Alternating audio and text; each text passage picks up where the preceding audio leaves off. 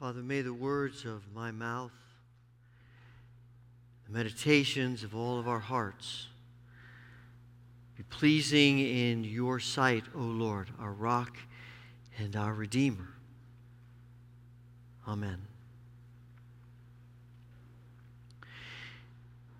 In 1952, Joy Davidman came to visit C.S. Lewis. They had been corresponding for a while. They had become good friends. Eventually, they would marry. But she had come to see him, and it was she brought with her a copy of his famous book, The Screwtape Letters. And she asked him to autograph it. And so Lewis sat down, and he wrote on the inside front cover of the book, "There are 3 false images that I am continually wrestling with. A false image of God, a false image of my neighbors, and a false image of myself." I think it's significant that Lewis wrote those words in the front of that book. This book that describes, as he sees it, the way in which the evil one works to get into our lives and to create false ideas and images of God and others and us. Because Lewis understood that that's how the evil one tends to work, to create these false images. The interesting thing is when you read that book and you think about how the evil one works in Scripture, how it describes for us, even in our own lives, I rarely find that we are susceptible to arguments from the evil one that are completely wrong. Those are pretty easy to spot. The more dangerous things that the evil one does is to try to convince us of things that are not completely wrong, but things that are only partially true. And just to take the truth of God about Him, about others, about ourselves, and to turn it just enough that the end result is that we live our lives with a skewed view of who God is, who we are, and who others are. And I've been thinking about that, honestly, for quite some time. And as I was pondering, what for us to think about this fall, that idea kept coming back to me. And I sat down with a friend, and we began to write down some things that we called myths that make us. Things that are in our thinking, things that we, quite frankly, in our subconscious almost take for granted in some ways, that are true, but only partially true. And maybe things that may not be for every one of these for all of us, but there are these things that we wrestle with that make us live with skewed views, false images of God and of others and ourselves. And so over the next few months, we're going to be thinking about some of these myths that make us. And I want to start today with sort of the foundation of where we gain our understanding for the things we believe, and that is Scripture. To think about the Bible. In this passage in Nehemiah chapter 8, it is a story of the exiles of Israel that have returned to Jerusalem. If you remember the story, the Israelites finally came to the place where they were so enmeshed in idolatry and rejecting God that God allowed the Babylonians to come and to invade the land and basically destroy Jerusalem, and they took many of the people back to Babylon as exiles. And now, years and years later, they have come back to Jerusalem. And the book of Jeremiah describes how he and the people rebuild the walls of the city. And now they have gathered in the square of Jerusalem to hear the Scripture read. During the time they've been exiles, and now we're generations away from the original exiles, the Torah, the Word of God, has been a minimal part of their existence for most of them. And so they gather, Ezra begins to read, and all the people stand and listen. And it says they stood and they listened all morning. All morning. If we had had you stand for the scripture reading today, 2 or 3 minutes, I suspect some of us would have been saying, man, the scripture reading is long. And now Ezra stands up and reads the whole law, hour upon hour upon hour. The people stand and they listen. And the interesting thing to me is their response. It tells us that all the while Ezra was speaking, the people were weeping and mourning. It doesn't tell us why they were weeping and mourning, but I have a couple of ideas about that. I think one is they may have been a little bit of a sense of, wow, what we've been missing. And you know, sometimes we can become teary-eyed when we realize we're now experiencing something we haven't been able to experience. I don't know about you, but there was something of that when we first reopened the church. And I watched people coming into the building, and I have to tell you, it was a very emotional day for me. And I suspect it might have been emotional for some of you as well. We had Sunday school started up again this morning after a year and a half. And I was walking around upstairs, going to rooms and praying for them, and I realized I haven't done this for a year and a half. There's something of that comes to us. But I also think as they are listening to the law read, there is a sense of weeping and mourning about all the things they were not doing as God had commanded them to do.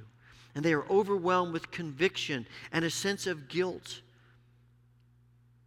That the law says this is how you should live, and they weren't living that way. And the conviction of the Holy Spirit came upon them, and they fell down in weeping and mourning. And you know, there is something about that I wonder sometimes that causes us not to be as anxious to read Scripture because we're afraid it's going to convict us. And we don't want to be convicted. We want our lives to be just as they are. We like our lives; they're comfortable, and we don't want to be challenged. We don't want the Holy Spirit to convict us. We don't want to be challenged about some of the things in our lives that, quite frankly, if we're honest, we know aren't where they should be. And we know that if we really get into reading Scripture, eventually, probably sooner than later, we're going to be convicted of those things, and we just don't want to be. And I wonder sometimes if that's one of the reasons why we have a mindset of avoidance about Scripture, or maybe an avoidance about certain Scriptures. But these people hear, they weep, they mourn. But that's not their only response. When they start hearing who God is, when they start hearing the word proclaimed about the greatness of God and the smallness of who they are, their initial almost instinctive reaction is to fall down and worship. They bow before God in worship. There's something about the reality of reading Scripture and recognizing who God is, the greatness of God, that leads us to worship. But there is also a call to celebration. And Ezra and Nehemiah and the leaders say to them, look, I understand why you're mourning, but this is not a time for mourning. This is a holy day. We have gathered together. We have read the Word. We have re-engaged with God's Word, with the Torah. Don't mourn and weep. Celebrate. Because as they begin to read, not only do they hear the greatness of God, but they hear the great stories of God. God the Creator, God the one who rescued them. They hear once again how God brought them as a people out of Egypt and set them up in the promised land. They hear once again the stories of David. They hear the stories of the prophets. They hear the stories of all the ways in which God has worked for them in the world. And that's not a reason to mourn and weep. That's a reason to celebrate. God is good. God is merciful. God is gracious. God has rescued us. God, the Creator, has called us to be His people. And that's a reason to celebrate. But there's also generosity here too. As they tell them twice, as you go celebrate, give food and provisions to people who are not prepared to celebrate. There is something about a genuine celebration of who God is and what God has done that leads us to generosity. In fact, I've come to the conclusion that maybe if we read Scripture and study Scripture seriously, that one of the indicators that it's getting to us in a good way is that we begin to be much more generous with ourselves. Because the opposite of generosity is self-interest. The opposite of generosity is holding on to everything. And something about Scripture that reveals the goodness of God and the blessings of God and all the ways in which God has gifted us and called us and blessed us ought to lead us to be generous. And as Richard Middleton says, what was happening here is that the Torah was doing what God intended, and that was to make this people a community as He always intended them to be. That's what Scripture does for us. So after reading all of that, I'm thinking to myself, so why is it that often that's not our response? Why is it that we don't celebrate Scripture? You ever wondered, I've thought to myself many times, that the longest chapter in all of the Bible is Psalm 119. And Psalm 119 is 176 verses about how glorious and the celebration and the greatness and the joy of God's Word, of the law. I have to admit, as a young person, I would think to myself, how in the world can you celebrate 176 verses about the law? I wonder, why is it that we struggle to celebrate the Word of God? And I wonder if one of the reasons for that is because the myth that we have bought into is that the real purpose of Scripture is God's rule book for us. That we see Scripture as purely the law that God has given to us about how to behave, what to do, what not to do. And that becomes the whole reason for Scripture. The problem with that is that as soon as Scripture becomes a rule book, we start doing all kinds of crazy things with it. I read about a Civil War captain who, when any of his men would do something unethical or immoral, if they swore or they stole something or they didn't do what didn't obey orders, the punishment was to read a chapter in the Bible. Wow, that's going to make you really want to read it, isn't it?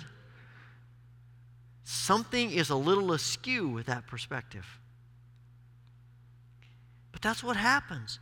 And you know, a thing about a rule book, I don't care if you're talking about a rule book of volleyball, a rule book of Monopoly, a rule book of whatever you're talking about, rule books tend to create a mindset that says, how far can I go and still not be considered cheating?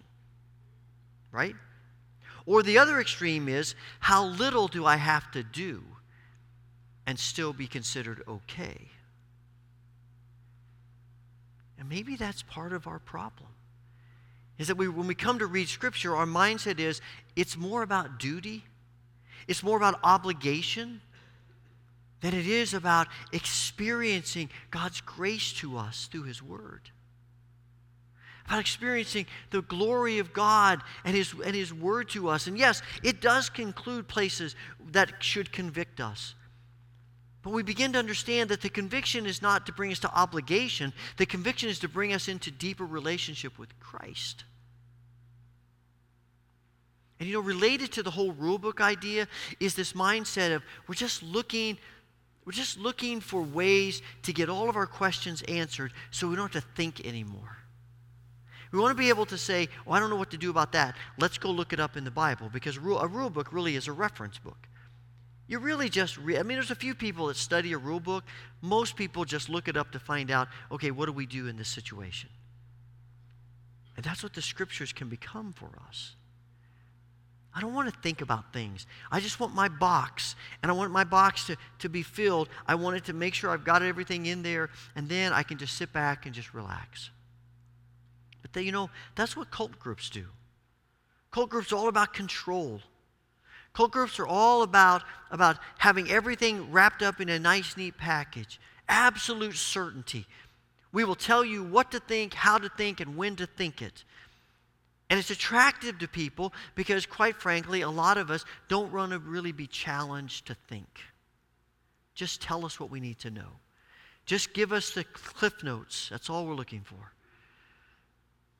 I don't think anyone's written Cliff Notes on the Bible, but I don't know. Maybe they have. But the Scripture, God gives us a Scripture, and He designs it in a way that doesn't give us all the answers. In fact, He designs it with tension.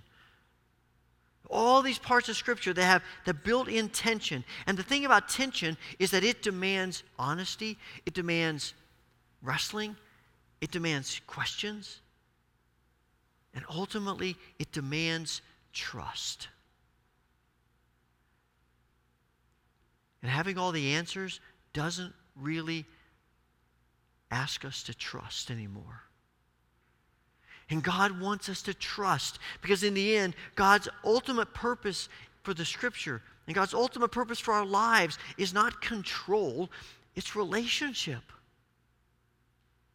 It's relationship that transforms us into the image of Christ. It's relationship that fills us with His joy and His love and His grace. As Paul writes to Timothy, is that the Word of God is given to us so that ultimately it equips us for every good work. It equips us to be image bearers of Christ in this world and to experience the fullness of life in Him. But that's not going to happen if our mindset is the Scripture is obligation and a rule book. You know, there's a part of the whole thing about rule book that sort of has another side to it, and that is that sometimes we think the Scripture is intended to just enable us to make sure we believe all the right things. And now, believing right things is important. It's vitally important. Theology is very important. What we believe matters. It matters deeply. But often I've noticed that we don't really have disagreements, and our struggles with each other are not over the core essential issues. They're about the way we interpret all the other things, the opinions, the peripheral things. And what ends up happening when it's about believing right things is that all we care about is making sure that we believe the right things and then also making sure everybody else believes the right things. Now, let me say this also. This is not a call to take the Scriptures lightly, to not study the Scriptures, to not understand the Scriptures the best we can. You'll notice in this Nehemiah passage, the Levites are explaining things to the people. They're interpreting things to the people. They're helping them understand it. That's vitally important. And we ought to give ourselves to that. But there is a way in which Scripture, as one writer says, can become the end. The text can become the end in and of itself, instead of a means to encountering God. And it's a very different mindset, very different perspective. I love what A.J. Swoboda says. He said, my problem with the Bible is that so often it doesn't fit my theology. And that irritates me. I have that issue sometimes too. And here's what happens when we have this, when subtly we see the Scripture as obligation, we see the Scripture as a rule book, when we see the Scripture as just about making sure we believe the right things, what ends up happening is it's a myth that makes us oppressive. We become oppressive toward other people, toward people who don't believe the way we believe. We can become very oppressive toward them, very legalistic toward them, very demanding toward them. A few years ago, I was having breakfast with a theologian who had come to speak on campus.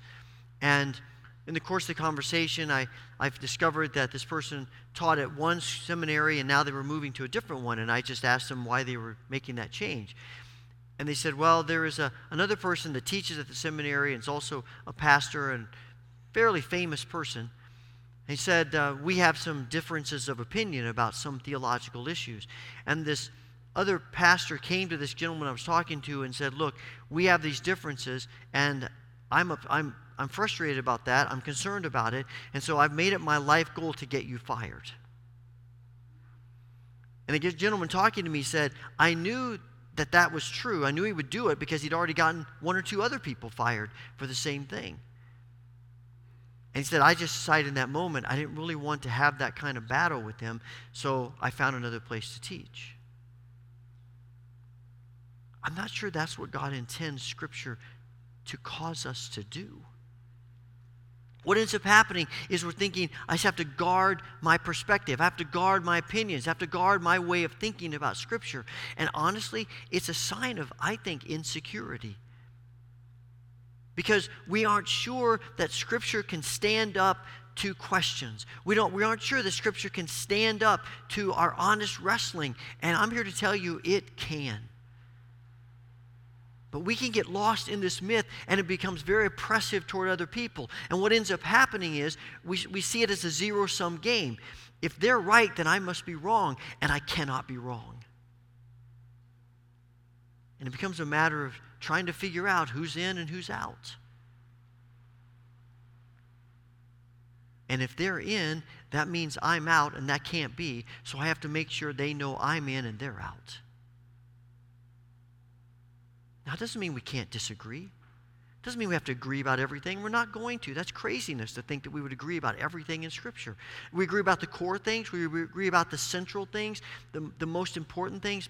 Yes.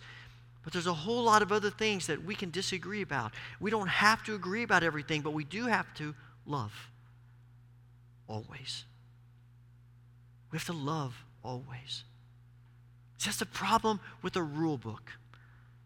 You think about, take the baseball rule book, for instance. You know, a baseball rule book is a really thick document with all the things that they can think of about what to do. You know why the rules are all in there, too? Because somebody tried to play the game in a way that was outside the rules. That's what rule books do. So, okay, well, they got to rein them in. But you know, the baseball rule book doesn't lead to harmony among players and umpires and teams. It creates disagreements. It creates problems, right? That's what it leads to. It creates the scenarios where managers are kicking dirt on umpires and they're yelling at each other and umpires are throwing people out of the game. That's what rule books do. Because I have to be right. And Scripture doesn't call us to see it as a rule book. It calls us to see it as God's gracious gift to us, as a letter of His love to us. But you see, the oppressiveness is not just toward other people. It's also toward Christ, toward the Holy Spirit. Because when we have this mindset that says, this is my belief, this is it, I've locked it in, there's nothing else, what we're doing is saying the Holy Spirit can't teach me, tell me, convict me, move me about anything. And when you read the Gospels, isn't that what you see about the scribes? They figured it all out. Nobody knows the Scriptures like they do. And here comes Jesus standing in front of them, doing everything a Messiah would do. And they not just miss Him, they reject Him.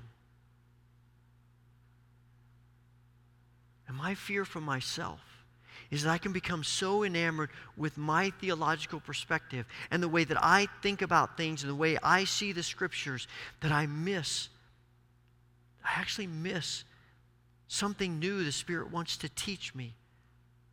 Some new idea that the Spirit wants to call me to that is going to lead me to change something that I've found so precious to me. And I want to hang on with everything I have. And I need to let go. And again, hear me. I'm not talking about the core things of our faith. We hang on to those to the death. But most of our disagreements, most of our closed-mindedness to the Spirit isn't usually about those things. It's about the things that we want to feel comfortable about and settled about and not have to think about anymore. And that's why I think verse 3 is the most important verse in this whole story in Nehemiah 8. Where the writer says to us that Ezra stood up to read and the people listened closely. They listened intently. There was this eager expectation as they heard the word about what God was going to say to them. There was this passionate engagement as the word was read to them about wanting to know and hear who God is and who they are, and God's passionate love for them and the call to a passionate response to Him. They were eagerly, passionately anticipating that. That's the only way we should be approaching Scripture. And that takes humility. It takes humility to look at Scripture like that and to say, God, whatever you want to say to me, I'm here, I'm ready, I'm listening. Even if it means that it's going to mess with some of the things that are so dear to me. If you need to mess with those things, you mess with them. I want to come with that kind of humility and openness to you. Just let me hear you. Because I want to live in the fullness of who you are. I want to be shaped more and more into the image of Christ. It's that spirit of surrender. It's that submissive attitude that Dallas Willard talks about. In one of the writings of the Desert Fathers is a story of a pupil that comes to a rabbi and says, Rabbi, why is it that the Torah says that we are to place the words of God on our hearts? Shouldn't it say we place the words of God in our hearts? And the rabbi smiled and said, here's the thing. We all come to God with hard hearts. And the best thing we can do, the only thing we can do, is to place the Word of God on our hard hearts and then ask God to start breaking and cracking and opening up our hard hearts so that the Word begins to filter and seep into us. I think God is asking that of us. I love what N.T. Wright says. He says to hear God through the Scriptures is not a matter of precise technical exactness and expertise. It's a matter of love. It's a matter of love for God and wanting to hear God speak and to embrace His Word to each one of us. I was talking with someone this week, and they were telling me that they've been having some hearing issues. This is a young person, in their 30s. They said they're having some hearing issues. So they were a little worried, concerned about that, so they went to have their hearing checked. And the hearing was checked, and the audiologist said, your hearing is fine. And so they said to the audiologist, well, then why am I having hearing issues? And she said, well, I'm not sure, but here's the theory that we're working with in the audiology world, is that after 18 months or so of this pandemic, when so many of us have been inside and by ourselves and limited outside noise, that all of us, our brain, has sort of turned down the volume setting on our hearing because we don't need it. And she said, what we're going to have to do is to retrain our brains to turn the volume back up again so we can hear more of what we used to be able to hear. And when I heard that, I thought to myself, you know what? That's exactly what we need to do with Scripture. The myths that invade our minds create an atmosphere in which we have turned down the volume of the Holy Spirit and His desire to speak into our lives, and the passionate desire and yearning that each one of us needs is to ask the Holy Spirit to help us turn that back up. Not out of duty, not out of obligation, but out of love. And what's fascinating to me is that if we could see that in many ways Scripture is God's great love letter to every one of us, and it is the love letter of the one who makes this table a reality. A love letter of the one who is so passionate about us. And he goes to the cross for us. And he promises relationship with us. He promises transformation in us. He promises life eternal with us. He's simply asking us to engage ourselves in his word, in his spirit, by listening. Holy Father, thank you for your grace and mercy to us through your word.